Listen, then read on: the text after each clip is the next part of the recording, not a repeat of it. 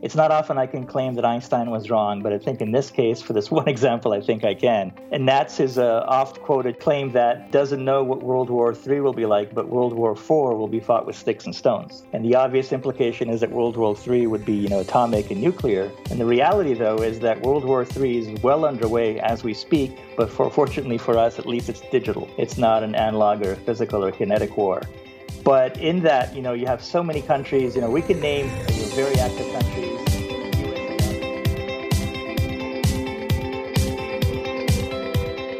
Hi and welcome to Conversations with Des. I'm your host, Des Blanchfield. Today, I have the privilege of being joined in the studio by Val Bercovici, who's the founder and CEO of a company called Chainkit. Val, welcome to the show. Great to have you here. My genuine pleasure, Des. I've been dying to have this catch up, and it's so timely given the number of things that have happened in the last few days even, which we'll get into in a moment. So folks who've tuned in, we're going to have a great conversation with Val around Chainkit, the company, what it is, who it is, what it does, where it fits in the market. But before we get into that whole exciting space of what the company does and everything around data protection and cybersecurity and so forth, Val, I wonder if we can do a little sideways segue and get to know you personally a little bit better and introduce you to our audience. I wonder if we can maybe just kick off with a bit of background and kind of, where you're originally from and what some of the interesting anecdotes were around your early life that sort of set you down this exciting path. Absolutely. So I always like to break the ice by a bit of a joke, which is true. I was born within a 2-hour drive of Dracula's castle. So that would be in Romania. Wow. And as many cybersecurity specialists know, the Romanians play on both sides of the cybersecurity game. Historically, I think the only career prospect was to work for organized crime and cybercrime, but clearly there's a ton of really people I respect tremendously on the cybersecurity blue team side as well now. So it's an interesting origin. And later on, I actually got into, from the frying pan into the fire. We actually emigrated out of Romania when I was very young into Israel. And what that taught me, because that was in the middle of 2 wars, was, to be very prepared to survive a war. And we very much are in a cyber war as we speak. And most importantly, that the enemy, typically the bad guys in our case, don't play by the rules. And that's one of the key things we have to prepare ourselves for. Yeah, it's one of those things where, I think generations ago, when we think about sort of the traditional warfare and battlefield, people lining up in a field in a very dignified fashion in their shining suits of armor and running each other with swords and whatnot. And then in a later sense, sort of getting in a field in the same format and lining up and shooting at each other. It was all very civilized in the day that was sort of a thing to do. But the cyber criminals don't line up and wait to meet you in the field. It's not nearly as romantic as it's made out to be. No. It's quite pragmatic and functional and ruthlessly effective, I think. And I think despite all the romantic efforts by Hollywood and movies, I don't ever think war was romantic if you're in the field. What were some of your early inspirations? I mean, I'm sure that you had a lot of great support from your parents and folk around you in your sphere of influence, but was there anything in particular that sort of really drove you to this and sort of gave you the sort of the fire in the belly to head down this direction? I think the number one thing was education. And as I learned, I was actually a very poor student unless the subject was interesting to me. And then I was a fantastic student. So I had to be, I'd say, instead of having my parents push me to do well, it was all about me being pulled into areas of interest. And probably, once I got out of high school and into my undergraduate college years, university years, what really drew me was, computing fundamentals. So what were these transistor things that formed processors? What different kinds of processors were there? And very much so, what were these operating systems and how did they really enable all these applications? And understanding those fundamentals at a very early age gave me these sort of, evil ideas before I even knew there was such a thing as a dark web or cyber crime as to how you could literally deceive any user running an app on a well-known operating system, on well-known processors, how easy it was to insert yourself invisibly into the lower layers. Then I put that aside for about 15, 20 years and went into databases and data centers, storage, and cloud. And sure enough, I found myself right back into that world of understanding the computing stack intimately and understanding where adversaries don't play by the rules and effectively get away with countless cyber crimes with complete impunity. Do you know, it's interesting to say that because I think the bulk of people I've known over my life, certainly my professional career, who sort of have had a similar end game of getting into cybersecurity and physical and logical and virtual security in some form in detail as you have sort of had a very similar journey. They had a very early interest that piqued their career path direction. They then kind of immersed themselves in spaces to get a bunch of very deep technical and business skills, and then cycled back realizing they were now ready, willing, and able and armed with the skills and experience to get right into it and roll their sleeves up and do something, and sort of have that business background to put business cases and funding requests and models together to go and get permission to do projects, and then be able to sit in hands on keyboard and drive that outcome. So it's interesting you've done that. And I think my notes I took earlier, you did a BSc in computer engineering as well, right? That's correct. And again, that's where I formally learned the fundamentals. And I like to joke, even in the early days before I knew what a rootkit was, I'd effectively implemented one by having bugs and device drivers I wrote. So again, I understood, how you could have severe impacts on a system, both intentionally and unintentionally. Yes, the inadvertent bugs that we have to go and fix, we realize that we could have, there's some interesting stories about that. It's a whole other show in itself. And you've had some amazing roles prior to this. I mean, you've been the CTO of, I think it was NetApp and SolidFire and some other exciting things. What are some of the highlights sort of from your career path that really jump out that sort of been lifetime memories? I would say, like most engineers, I was pretty introverted in my early days, including, post-university and so forth. But it was actually at NetApp where at the last minute, someone couldn't go on stage in front of, I think it was 2,000 salespeople at a sales kickoff. So they just threw me up there because I was the only remaining subject matter experts to help launch a new product internally. And literally just overnight or within the span of that 1 second when I was in front of 2,000 people staring at me, I realized that when you know your stuff, when you're prepared, even though you might not have prepared or rehearsed a script, when you know your material, it doesn't matter what the audience says, you can be comfortable on stage. So that was a huge eye-opener for me that I could actually translate my technical skills into marketing and sales and business discussion skills. And that literally changed my life. It certainly changed my career. Well, that was rather fortuitous. It's interesting how some of those things become formative, life-shaping experiences, isn't it? But I think that's a testament to you individually as a character, that if you've got the wherewithal to do that and just run with it. I mean, some people would just flatly refuse, right? But other people are saying, well, I'm just going to take the challenge on and clearly nail it. And in many ways, I feel like you've kind of probably never actually gotten off that stage per se. You've just found different versions of it to do what you do so well, which is convey complex ideas in simple forms that people can understand in plain English. And again, I think that's a testament to you as a character, having known you for a while and certainly followed you professionally and personally and what you've been up to. That's become my adrenaline now, so absolutely, yeah. As opposed to base jumping and whatnot. But although being an adrenaline junkie, I mean, you're a Formula One fan like me, so I imagine that you sit up in the middle of the night. Not now, though, although I'm sure you're into e-racing that we're sort of doing, except for the few people that are putting gamers in and cheating. But exactly. I'm sure, like me, you missed the Formula One series this year. I became a fan of many other forms of racing. So the esports variety I'd never really actively followed and kind of forced to fill my void. And, I was never much of a big NASCAR fan, but hey, they were the first league to come back and be active into racing, preceding, of course, what will be Formula One. So I've been watching all sorts of racing right now, desperate to get back into it. And I think, crossing fingers, in about 2 weeks, we should have our first Formula One race in Austria as well. Indeed, although I'm gutted that it didn't normally, as it usually does, kick off in Australia because it's right in my backyard. But, it's no secret that the world's going through a global pandemic now and in the form of COVID-19, the novel form of coronavirus. And we'll sort of touch on that and how that's impacted the world as we sort of chat through this show. But, there's a number of those things that, it's a horrific, unfortunate issue for the world to be dealing with. But, we have jokingly talk about Formula One being impacted, but everything in the world's been impacted, and that sort of we'll flow into that in a moment. I wonder if we could maybe just cycle briefly back to, I mean, in your role as both founder and chief executive officer for this exciting new organization, Chainkit, I wonder if maybe you could give us a quick 30,000-foot view of kind of what Chainkit is and what its sort of, aims and focuses are, and we can then maybe talk about a day in the life of sort of founder and CEO in that space before we sort of delve into the really fun nitty-gritty of cybersecurity and that whole world that sort of, that you live in now. So fundamentally, we are what we call a military-grade tamper detection or attestation technology, data attestation, integrity as the case may be, for 3 distinct use cases: security threat detection, attack detection, forensics, which has become a fascinating field unto itself, and of course compliance. And we're serving actually a rare white space. We didn't expect to see this much white space in an otherwise, as you know, very, very crowded cybersecurity market.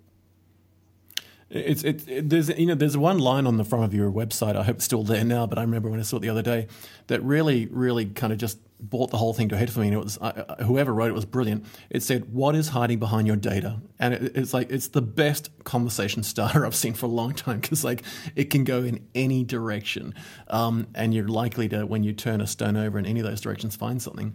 Well, the outline of this conversation was really, I think. When we were talking earlier, I think you described it as sort of, a conversation around cybersecurity and playing chess, not checkers, and sort of, we'll get into kind of why that is the case. But as we were joking off air a moment ago, it's sort of, in many ways, cybersecurity is one of those challenges where the first person to be able to move a piece on the chessboard 8 pieces forward and become queen gets control of your environment. So I'd like to delve a bit more into kind of what Chainkit is as an organization in your role, but maybe if we just start with a couple of very high-level topics around kind of just both cybercrime and cyber criminals and where they're at, because I think that's pivoted significantly. I think a lot of people used to think about them as kids sitting behind Commodore 64s on dial-up modems on bulletin boards and script kiddies, but these days, it's a profession, and there are professionally run businesses who are in the game of making hundreds of millions, if not billions, in cybercrime of some form, from robot calls doing tax scams to phishing schemes, and for a whole range of reasons. I had an interesting conversation with someone the other day who said that most of the people who are doing things like ransomware are now forcing their other ransomware competitors to behave well, so that if they encrypt your data and gain a ransomware payout, they will hand you the keys to train you to know that if you actually pay, you will get your data, and therefore when they ransomware somebody else, that it's okay to pay because you get your data back. In other words, they're not going to hold you to ransom a second and third time, because that disincentivizes people to pay, and they're in the business of getting people to pay. And I was like, the idea of criminals telling other criminals to behave and hand keys over for ransomware encrypted data so they get paid to legitimize the market means that we are so far beyond what we thought was normal in cybersecurity that it's beyond comprehension in many ways, right? But maybe if we just start talking about cybercrime and particularly the military-grade cyber weapons from your experience, because I think that'll set sort of the tone for where we're going. Give us a little bit of insight and kind of the background of how this has come about to be a thing, and maybe just your view on how you describe it when you talk to people at sort of whiteboard level of the whole topic of cybercrime, and particularly how it's become sort of a military-grade cyber weapon. Yeah, very much so. So I like to, again, break the ice by joking that it's not often I can claim that Einstein was wrong, but I think in this case, for this one example, I think I can. And that's his oft-quoted, famous claim that, he doesn't know what World War III will be like, but World War IV will be fought with sticks and stones.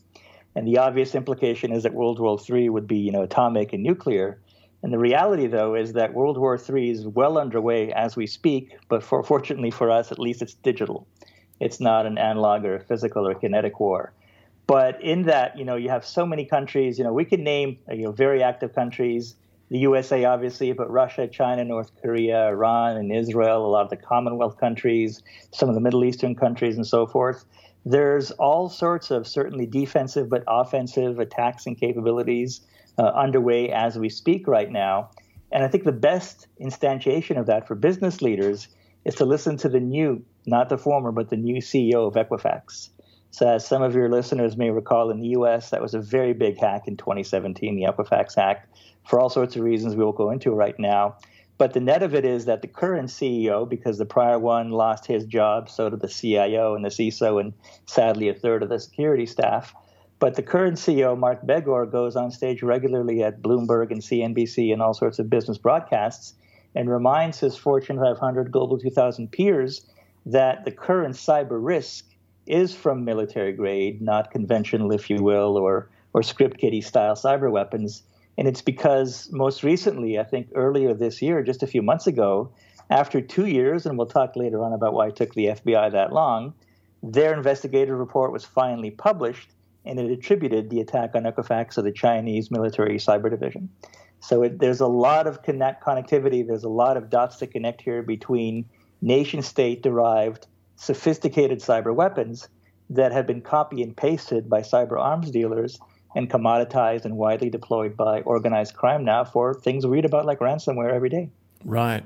And I guess to that point, and when we were talking earlier, I think you said something to the effect that nation states had developed these military-grade cyber weapons over sort of the last decade, I guess, and that when we think about cyber arms dealers, quote unquote, can in effect copy and paste their weapons via sort of the dark web and organised crime syndicates, which is an interesting thing because when we think about, albeit that Einstein maybe was potentially off in his context of what World War III would be, I think it's almost fair to say that we are experiencing a digital nuclear war now, because when these things like, for example, the example you mentioned just before, Equifax, I mean, that was a Chernobyl experience. It was more than a meltdown, right? And particularly for the human toll, because often people worry about and obsess about the impact on companies and what the cost would be to the company. But what often doesn't get discussed is the actual impact on the humans. Because, for example, with Equifax, the bulk of people that were in that data didn't know they were in there in the first place. It didn't know the depth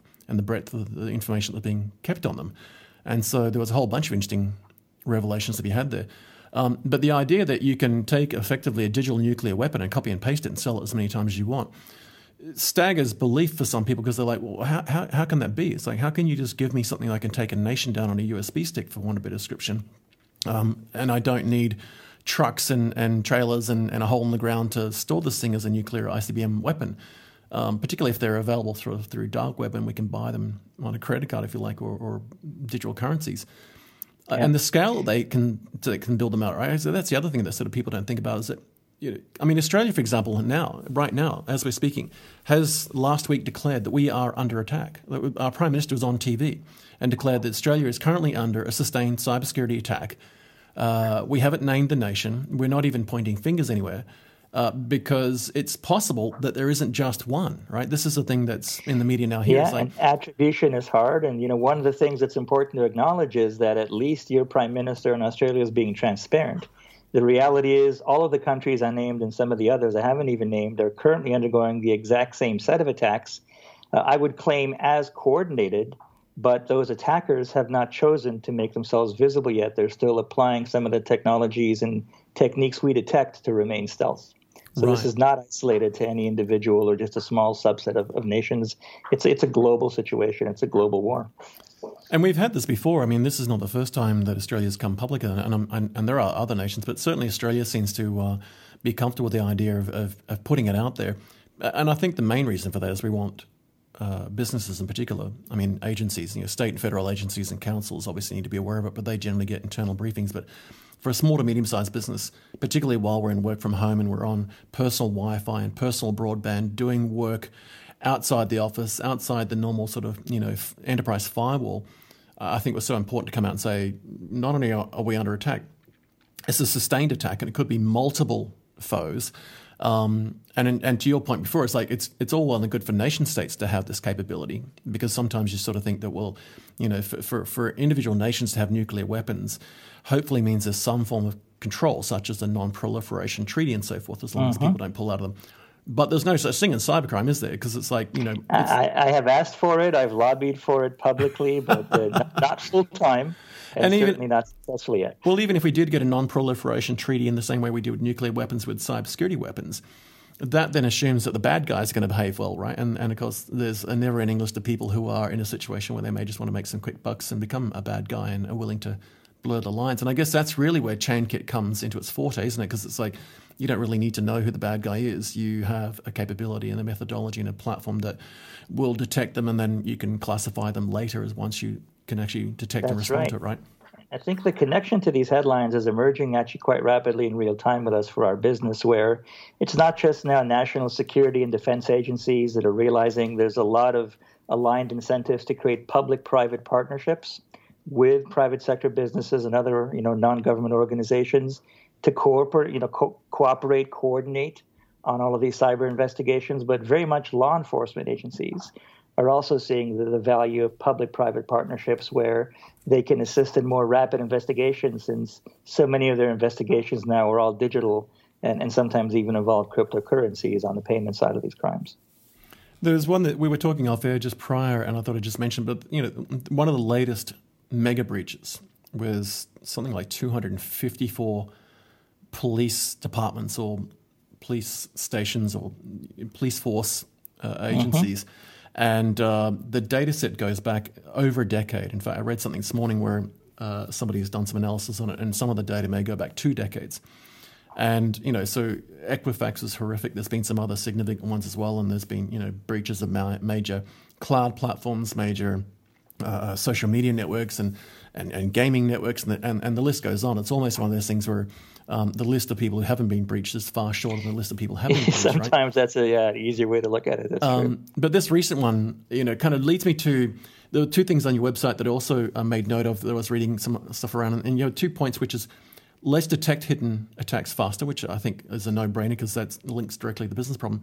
But also, I was going to sort of get your thoughts around the idea of what you talk about when you think about how Chainkit's hardened systems create sort of this chain of custody and around the terms of surround your data with protection. And I guess when you think about 250-odd police organizations, particularly in North America, with 10 years of data being breached, this data had been cleansed and run through a significant team of people who came from, I think, a journalism background to make sure that they were, in many ways, like the WikiLeaks, putting stuff out there that wasn't necessarily going to lose lives, but also highlight some of the issues. Yep. This goes back to anything, whether it's banking, finance, wealth management, transport, logistics, aviation. Your core remit of surrounding data with protection. I wonder if you could sort of maybe give us some insight into kind of how Chainkit applies that hardening of that infrastructure and the environment around it and addresses that challenge of not just detecting the breaches, but also then being able to sort of avoid them happening in the first place by getting early detection response and get away from that scenario that you could have 200-odd organizations in the police industry have 10 years of data breach, which I don't think anyone's going to come to grips with for a long time.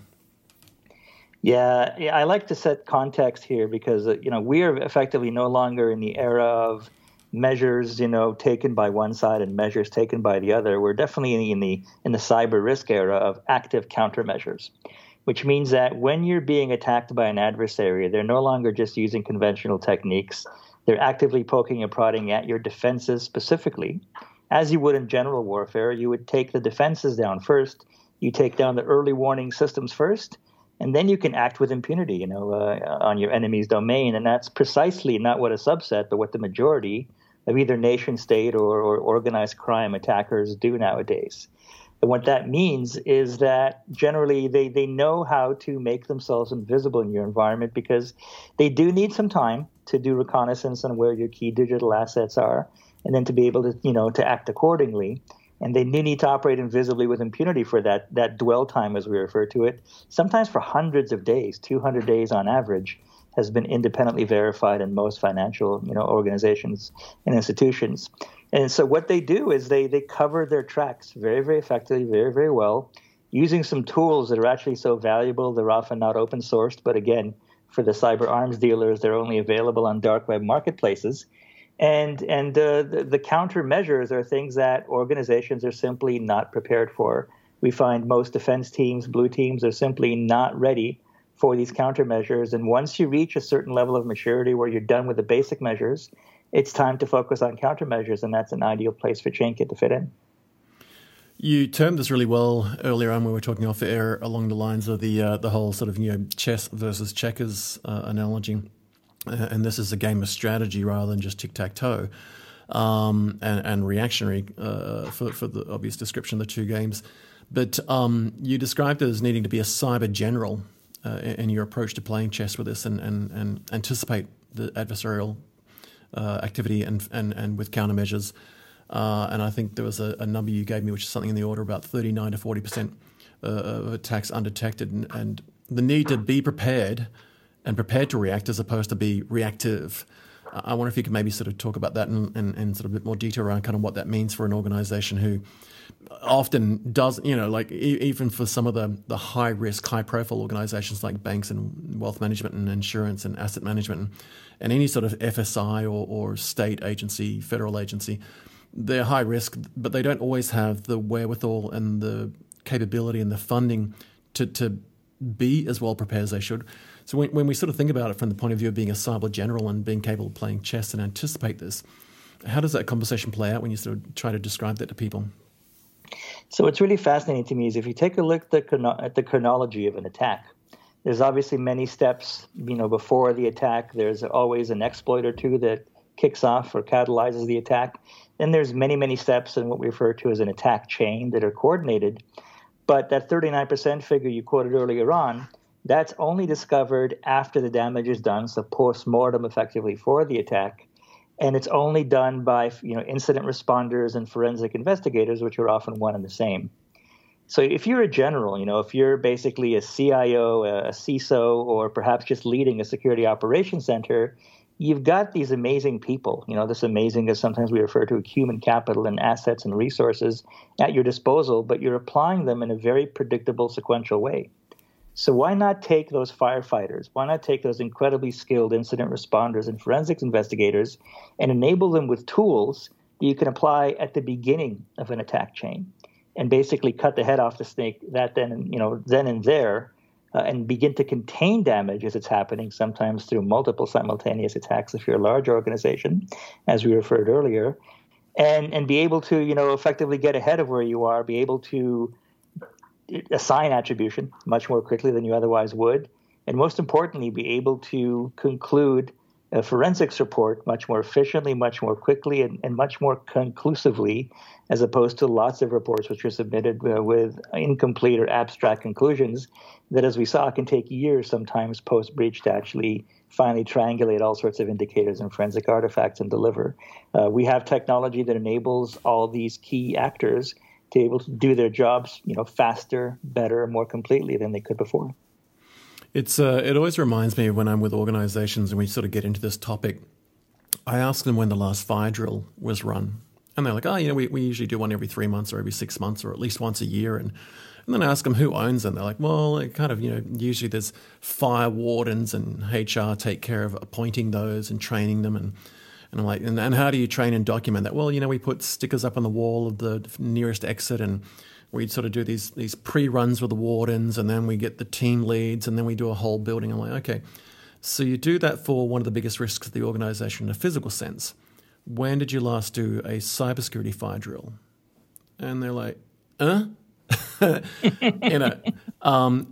are your cybersecurity fire wardens? And all of a sudden these little lights start going on, these little eureka moments or aha moments are like, oh God, we hadn't thought of that, right? And then you start playing the same thing. It's like, well, if you're going to have a fire drill for a physical risk, or if you're going to have, let's say in some cases, I'm sure in the, like US schools, you're going to have an active shooter risk or a terrorism risk. These are things people prepare for because they're tangible, they're visible, we can see them and kick them and drop things on our toe. But I do love your punchline on your website, which says that don't be the next headline. And I guess I'm keen to get your sort of take on the preparedness, where we are on this evolutionary curve, because every 10 years we seem to have the cycle of, a risk comes along, there's an incident, people deal with it, and it goes away. And, we've seen this in the likes of the GFC driven by the homeland crises. We're now dealing with COVID-19, with the global pandemic. These big things come along and people deal with them, and then they sort of, human nature forgets about it. And so I think cybersecurity is at the point now where people are so punch drunk that they don't quite know how to comprehend and deal with the scale of the problem. And invariably, they may be the next headline. But I do love that. I'd love that to sort of be a T-shirt with the Chainkit logo on it, sort of don't be the next headline. But as far as preparedness goes, I mean, what's your general sense of where we are in different industries as to, readiness and willingness and ableness to sort of address these things? And because I think, I'm seeing such a varied level of capability. I'd love to sort of get your view on it because you're so close to this. You're literally on the bleeding edge of it. There's a lot of great commentary available online that I'm more than happy to parrot with regards to maturity. InfoSec cybersecurity maturity is a definition of evolving from being reactive, as you say, to some of these incidents, towards initially compliance-driven. So when you treat compliance as more of a less of a checkmark exercise, but more of an indicator of precisely how to prepare, and then you actively test those preparations you make, and you actually have a risk-based approach. That's sort of the height of cybersecurity and InfoSec maturity. And one of the most tangible things is not do you have a security operations center or a team or a managed security provider, but as one of our mentors recently commented, do you have audit trails or merely log files? Meaning, are all these key indicators a lifeblood of a security analyst or forensics investigator or compliance officer? Are these merely files with implied or assumed integrity? Or are they true audit trails where there's authenticity, there's lineage, there's provenance, and it lets all of these key people you have in your organization do their jobs versus be forced to second guess the actual origin of the data and the derivation and authenticity, and then triangulate the data just to make sure it's intact and accurate, the veracity of the data. So it's as simple as that. Do you treat your audit trails seriously, or do you merely have a collection of log files of dubious quality? And I think, once you can get past that, you dramatically accelerate and enable all these other people in your organization to do their jobs, as we said, do them, much more rapidly than before, more completely than before, and certainly improve, if nothing else, all that the empathy of these organizations, let people actually be proud of the work they do and enjoy the work they do versus have it be toil, as Google likes to say, that is always necessary to avoid in a modern, digital transformation organization. Indeed. And you mentioned before the response that the FBI had. I think you said something to the effect of 2 years with regard to the Equifax hack. And I guess one of the things in the whole sort of chess analogy that we're sort of taking around the strategic focus that this needs brings to mind the fact that, one of the best ways to learn to play chess is look at past games by famous players and replay their moves. And one of the things I taught our kids, particularly my son who loves chess, and I can't beat him anymore, was we would play a game and we would note the moves, and then we'd play it backwards, that depending on who won and lost. It wasn't so much about who won and lost, it was more about what we learned in each of the moves. And I guess this is, in many ways, a direct analogy for the likes of an FBI coming through and not so much doing a cleanup, but that post-game analysis of, okay, what happened? What can we learn? Obviously, we want to go and chase down some bad guys, but can we share those insights on how did this come about? What could have been done to avoid it? Sort of like post-chess game analysis to then allow other people to replay that game in a virtual sense and learn from it and learn what to avoid. Because I guess this sort of comes back to one of the challenges that you probably have, which is, why Chainkit? What is Chainkit doing so differently? And I think a lot of what I've seen so far is that capacity to provide very strategic insights and look at some of that, post-game analysis in a chess analogy. Give us some sort of insight into that 2 years and what took place for the FBI. What were the steps they went through, and what are some of the big things they had to deal with to kind of unbundle it, unwind it, and what were some of the findings they had that sort of, you can sort of play out on a daily basis for an organization that don't want to be in the next Equifax? Right, and there's actually sort of a public angle to this I want to cover, as well as a private behind-the-scenes angle. So the public angle fascinates me because I've been involved with corporate communications professionals in my career as well. And it seems like even with fairly strict disclosure laws that are GDPR-derived, obviously, in Europe, and we've been quite progressive here in California with CCPA, there is a mandatory requirement to disclose within 1 or 2 weeks. And the initial response, the respective lawyers have gamified this, where regardless of the breach, regardless of the brand recognition of the victim organization and the scope of the breach itself, the initial response is cookie cutter, which is we've had a breach and we don't think any sensitive data has been leaked, and we're looking into it. Or sometimes they're even more bold and they say there has been no sensitive data leaked, but we're still looking into it. And my question publicly is always, how do you know? What is any shred of proof or evidence you have of the scope or size of this breach? All you've got is basically the first cockroach in the kitchen at midnight when you turn the lights on, and you haven't basically turned the lights on and seen all the others that are scurrying off into the corners of the wall right now. So that's the fascinating public view, is we always see, whether it's weeks or months afterwards, often Friday afternoon at the end of a news cycle, the follow-up disclosures by these companies saying, oh, by the way, there was quite a bit of private information, whether it's PCI for consumer or PHI for health data leaked. And oh, by the way, a month after that, we found out that, a third-party supplier was involved, and they were a major contribution to this leak or breach. So the trickle effect of releasing information publicly is something I find fascinating, because the upfront claim is always wrong and unprovable. And I'm always, getting back to the deterministic nature of what we do. We know when things happened or when they didn't, quite deterministically. And I think it should be incumbent upon all these organizations to basically say, look, we don't know the scope of it yet. We're investigating. But, publicly, we shouldn't be talking about or making these claims of, nothing is leaked, and then correcting ourselves a month later. So that's one of my pet peeves, if you couldn't tell. But what happens privately, behind the scenes, is also quite fascinating, because all these organizations now have to go back to key indicators of compromise and key artifacts, forensic artifacts that are left to investigate. And it does come back to this binary question, which unfortunately is always or most often answered in the negative, which is, okay, I've got, configurations and baselines, and I've got log files, and there are dozens upon dozens of log file sources. There's network logs and firewall logs and intrusion detection logs and system host logs and application and, of course, transaction logs. You can name dozens of log sources, and every one of those log sources essentially has implied or assumed integrity. So what takes these organizations so long is they've got to go effectively record by record, log line by log line, through these indicators and artifacts and say, hey, does this feel authentic to you? Are we going down the right path? Or are we being led down the wrong path, deliberately manipulated by our adversaries to stall for time, to throw us off the center of the trail, and to effectively extend the time of our investigation to the point that either we never reach a proper conclusion, or by the time we reach it, it's so far after the fact that they can redeploy these same tactics and techniques against us or our peers within certainly easily a 1 or 2 year time frame. So Indeed. What happens publicly in the contrast to what happens privately, which is much more mundane but frustrating, fascinates me. And I've gone back to one of my earliest realizations early in my career.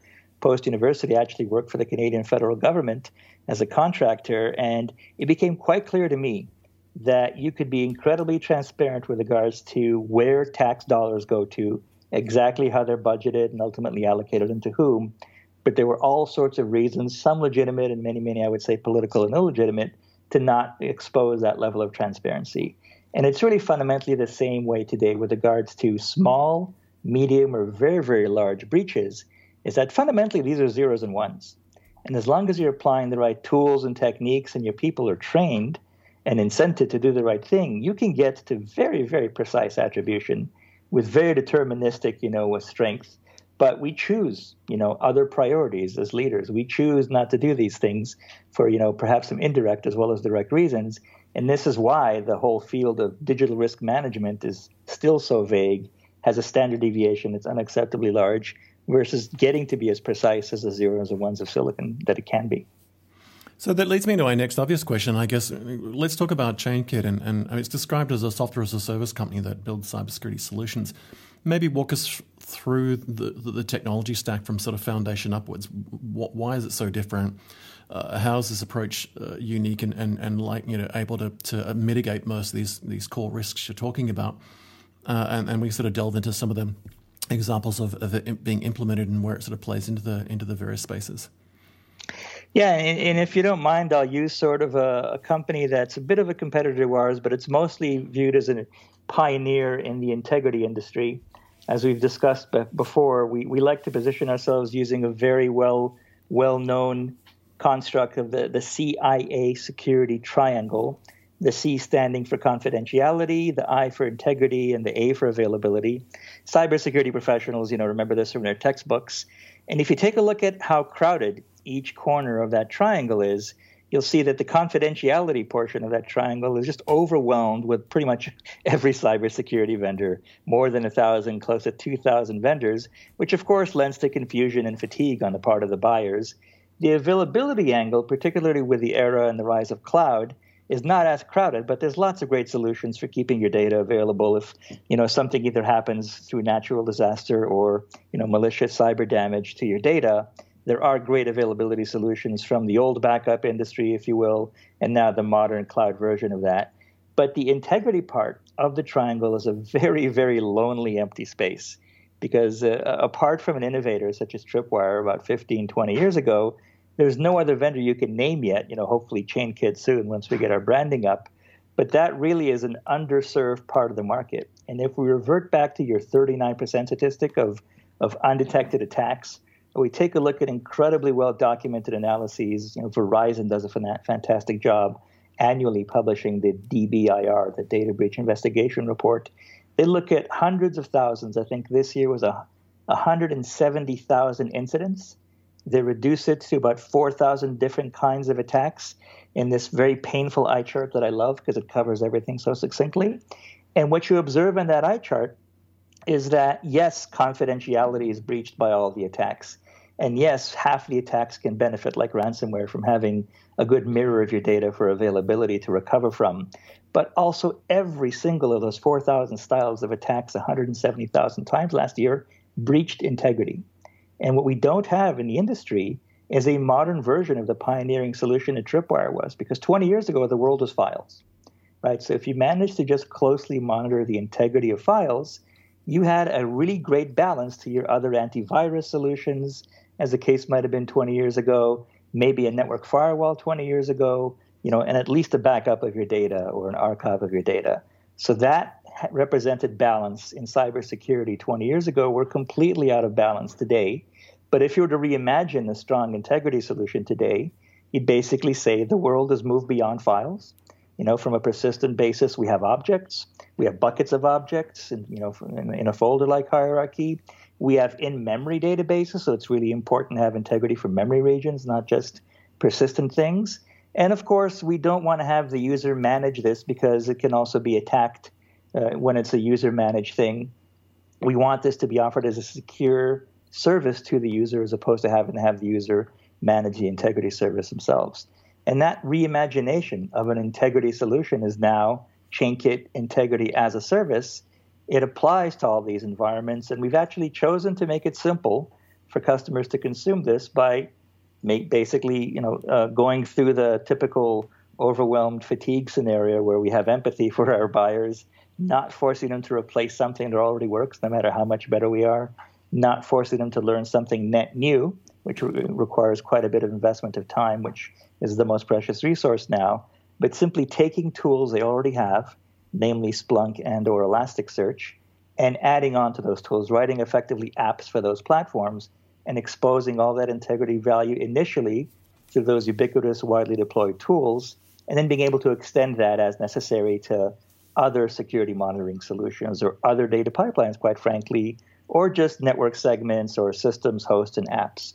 So the extensibility is just a fantastic opportunity for our value-added distribution channel to do consulting, systems integration, support, and audits on.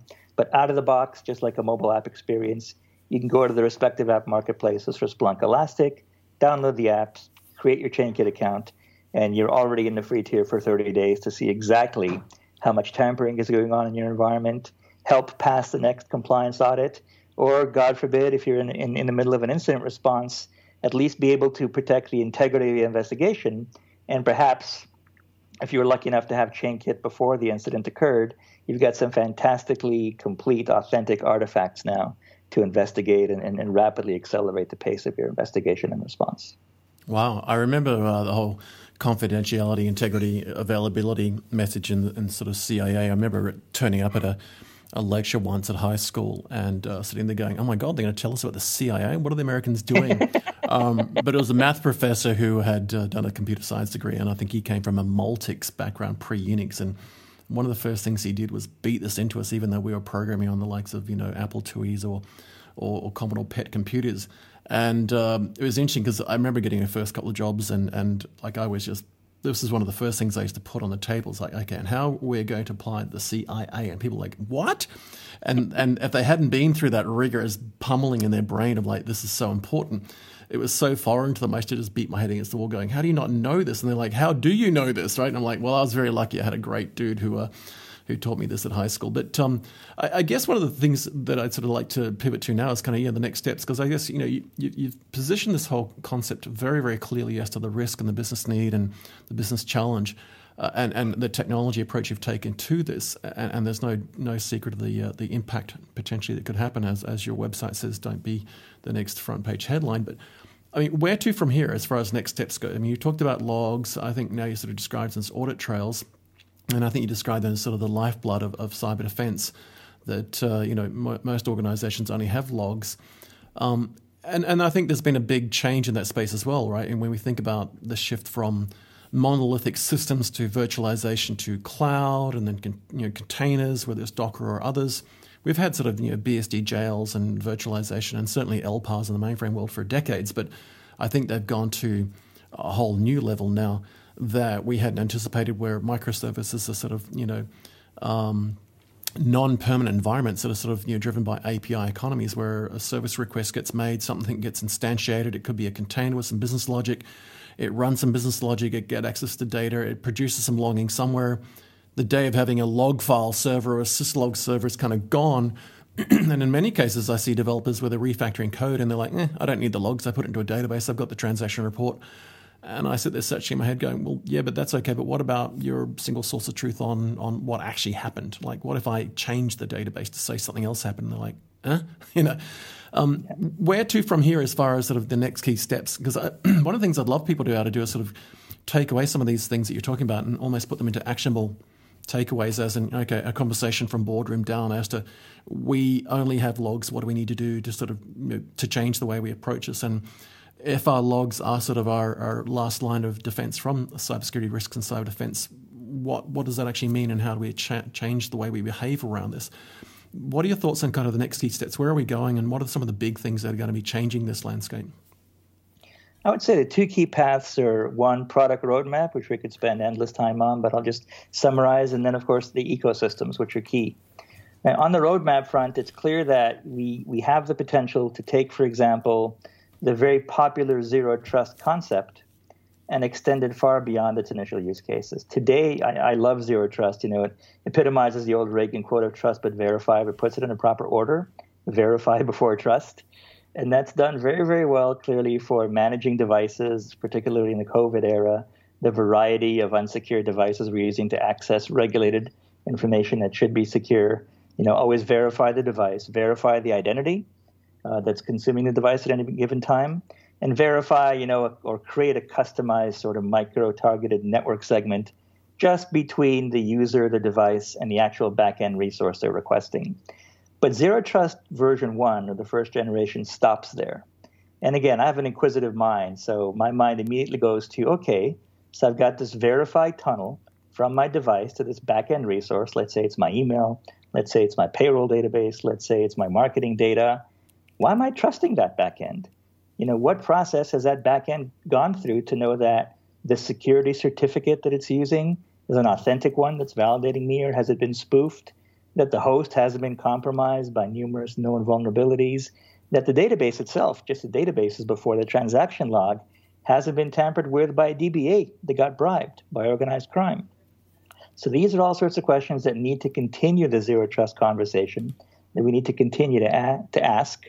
There is actually a whole category. So Forrester and John Kindervag and Dr. Chase Cunningham originated that, and Chase is still over at Forrester. He's created this wonderful new definition called ZTX, for Zero Trust Extended. So I would love to see the ZTX, product roadmaps from all vendors, including ourselves, be filled out and have a lot of discussions around that. But on the ecosystem and community side, there's just a lot of fundamental work, I should say, that we need to do with various communities, such as the auditor community, the ISO auditors, the NIST auditors, the SOC 2 auditors, and of course, the business level auditors, whether it's PCI regulation, whether it's high trust and HIPAA in the United States for healthcare. There's so many audit communities that we need to educate on the realities of anti-forensic tampering techniques, which are the ones that are invisible, that let the attackers operate with impunity. And then, of course, there's the forensics community I mentioned earlier on. I think educating on the ability to not just protect the integrity of their investigations, but to proactively form these public-private sector partnerships where you're having law enforcement or drug enforcement, as the case may be, with the opioid crisis. You have all these agencies actually partner with the private sector and educate them on the value of being prepared for an investigation, which is statistically inevitable for every organization, and to be able to conduct those investigations, again, more quickly, more thoroughly, come up with better conclusions so that the other massive investment you've made in cybersecurity can pay off versus leaving you exposed and unprepared for years at a time as you find out what happens and hope you're not being attacked again while you figure that out. It's interesting, isn't it? We've gone through some cycles just in organizations over the last couple of decades where there was a perception that technology was getting better and security invariably was getting better as a result, as opposed to becoming more complex and with higher risks, particularly in the gaps where they overlap and integrate. And CIOs kind of lost their seat in the boardroom, and CISOs were barely even getting an audience. I'm now seeing boards that I sit on where we're advising the boards to bring not just the CIO back to the table, but the CISO to the table, and the chief risk officer and chief data officer, for all these reasons, so that there is actually a voice in the organization at board level who is having this conversation and making sure that these things are on the standard agenda items that are standing from month to month, quarter to quarter, so that this isn't just a tick in the box, as you said, with an ISO 27001 styled list of things just to check, but it's actually now part of the language and vernacular that people are talking about in the hallways every day. I wonder if I could maybe throw a final question at you before we wrap up. You shared some amazing insights into kind of some of the incidents that have come about of late and how we sort of got to some of these, and certainly some great thinking around how we need to approach this, and some of the, I guess, the cultural shift that we need to sort of see about the attitudes towards what cybersecurity and cyber breaches mean to an organization. But over the next sort of 12 to 18 months, if it's okay as a final question to you, where are we going? What's coming over the horizon? What are the big things that people should be talking about at their boardroom level and down to the water coolers and the front desk that they should be trying to action? I think there's so many big, broad brushstrokes, but are there any sort of key things that really jump out at you that would make a significant difference with regard to what's coming over the horizon? Because we think about the shift. We've pivoted to work from home. Now we're trying to figure out what is the new normal. And I dialed into something yesterday with the Asia Society, where they're talking about their policy group. We're talking about the shift back to the new unnormal, because we didn't know what the new normal was, and the impact of business. From a security context, I guess, over the next 12 to 18 months, with the attempt to pivot back from work to home to something else, and a lot of companies aren't going back to the offices and complete the shift to sort of more mobile, and some of the big impacts that the likes of 5G and IoT are going to bring to us. What do you see is coming over the horizon in the next 12 to 18 months that people should be thinking about and actively talking about now to action and really get ahead of the game? Yeah, one of my favorite quotes is, the future is here, but it's unevenly distributed. So we've seen that with income gaps, which, COVID unfortunately is accelerating the expansion of as opposed to the reduction of. But from a business perspective, I think it's a little bit by context of, where you are in your business. So if you're a very, very large organization, there's absolutely career risk or even, liability, particularly in the U.S. for board members, if to the points we were making just before, if you don't have proper corporate governance around managing the actual severity of your cyber risk. And so it's not just having the CIO and the CISO at the table for regular C-level executive meetings. It's absolutely having them deliver progress reports on these preparations we discussed to the board, at least on an annual basis. So there's a lot of career and there's a lot of high-end liability risk for large organizations. Unfortunately, it just gets more acute and more severe as we go down. So for medium and large organizations, it really is an existential crisis right now. What COVID is doing is it's forcing you to address these risks head on. And those small and medium businesses that do are going to be able to survive. But the ones that decide it's below the line from an investment perspective are running an incredibly risk of effectively being ransomware out of business at the simplest level, or just simply not being able to procure and maintain cybersecurity insurance and then not being able to survive ransomware incidents. And this is why I'm a big proponent of being able to interview and absolutely as a must-have implement a relationship with a managed security provider or managed security service provider, because if you can't make those investments as a small and medium business, that's justifiable, but you can't wish the whisk away, right? Hope is not a strategy. So you absolutely have to have a business partner in place, a supplier, a security, service provider of some kind that can manage that risk for you at the appropriate costs down to what your business can tolerate. And cyber insurance, cybersecurity insurance or just cyber insurance is a key part of that equation. You have to have that. Premiums are now, exceeding the ability of small and medium businesses to be able to reach. And so having an active, a very, very thorough cybersecurity strategy that an insurer could underwrite is actually something that can narrow that gap that we're seeing COVID exacerbate. I love that. The classic failure to plan is a plan to fail. And I think if there's one key thing that comes out of that, more than anything, is just get the conversation started sooner than later. And I love the point you highlighted there, which I'll paraphrase to the effect that most organisations should assume that they are not experts in cybersecurity. In effect, if you're a bank, be a bank, and don't try and be a security company. Bring somebody like Chainkit or somebody on board to help you through that journey.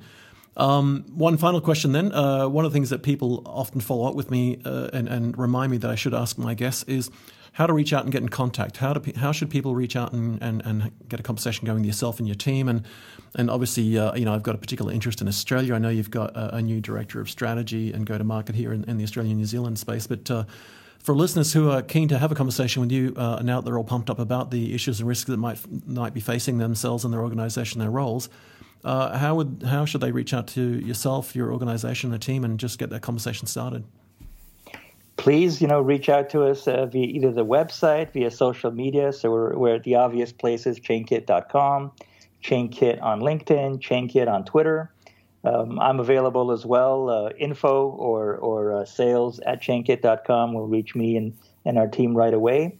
Those are the conventional avenues. And I would actually actively encourage social media, whichever you prefer, because I think that's a great way. That's where I found actually some of my best peers, business partners, customers, is just engaging on key topics of the day: cybersecurity, insurance, as the case may be, policy topics, and just finding out, mutually aligned interests where we can obviously collaborate in any kind of relationship. So I'd encourage that. Jesse and Aaron in Australia are part of markets we're serving directly. We've chosen to not just be very, very broad, but we serve the west coast of the U.S. We serve the Midwest in the U.S. We serve the federal government areas in the U.S. We're presently not directly servicing European customers, but we plan to change that soon. But we've decided to actually have a basis both in a place that invests proactively in security, such as Singapore, and my absolute favorite global early adopter market, which is Australia and New Zealand, which is why I'm so happy that both Jesse and Aaron are on board, because throughout my entire IT career, whether it was selling databases, whether it was selling storage, or whether it was focusing on machine learning or cybersecurity, I found some of the most enthusiastic, large early adopters in the ANC marketplace, and I'm looking forward to helping pioneer or reinvigorate the entire integrity corner of the CAA triangle from a cybersecurity perspective in Australia first. Awesome. Well, Val, we are looking forward to having you in Australia, and it'd be great to get you on camera when you're here, and I'm sure Jesse, Luck, and myself will find a good reason to take you out for a nice meal and a good Australian wine.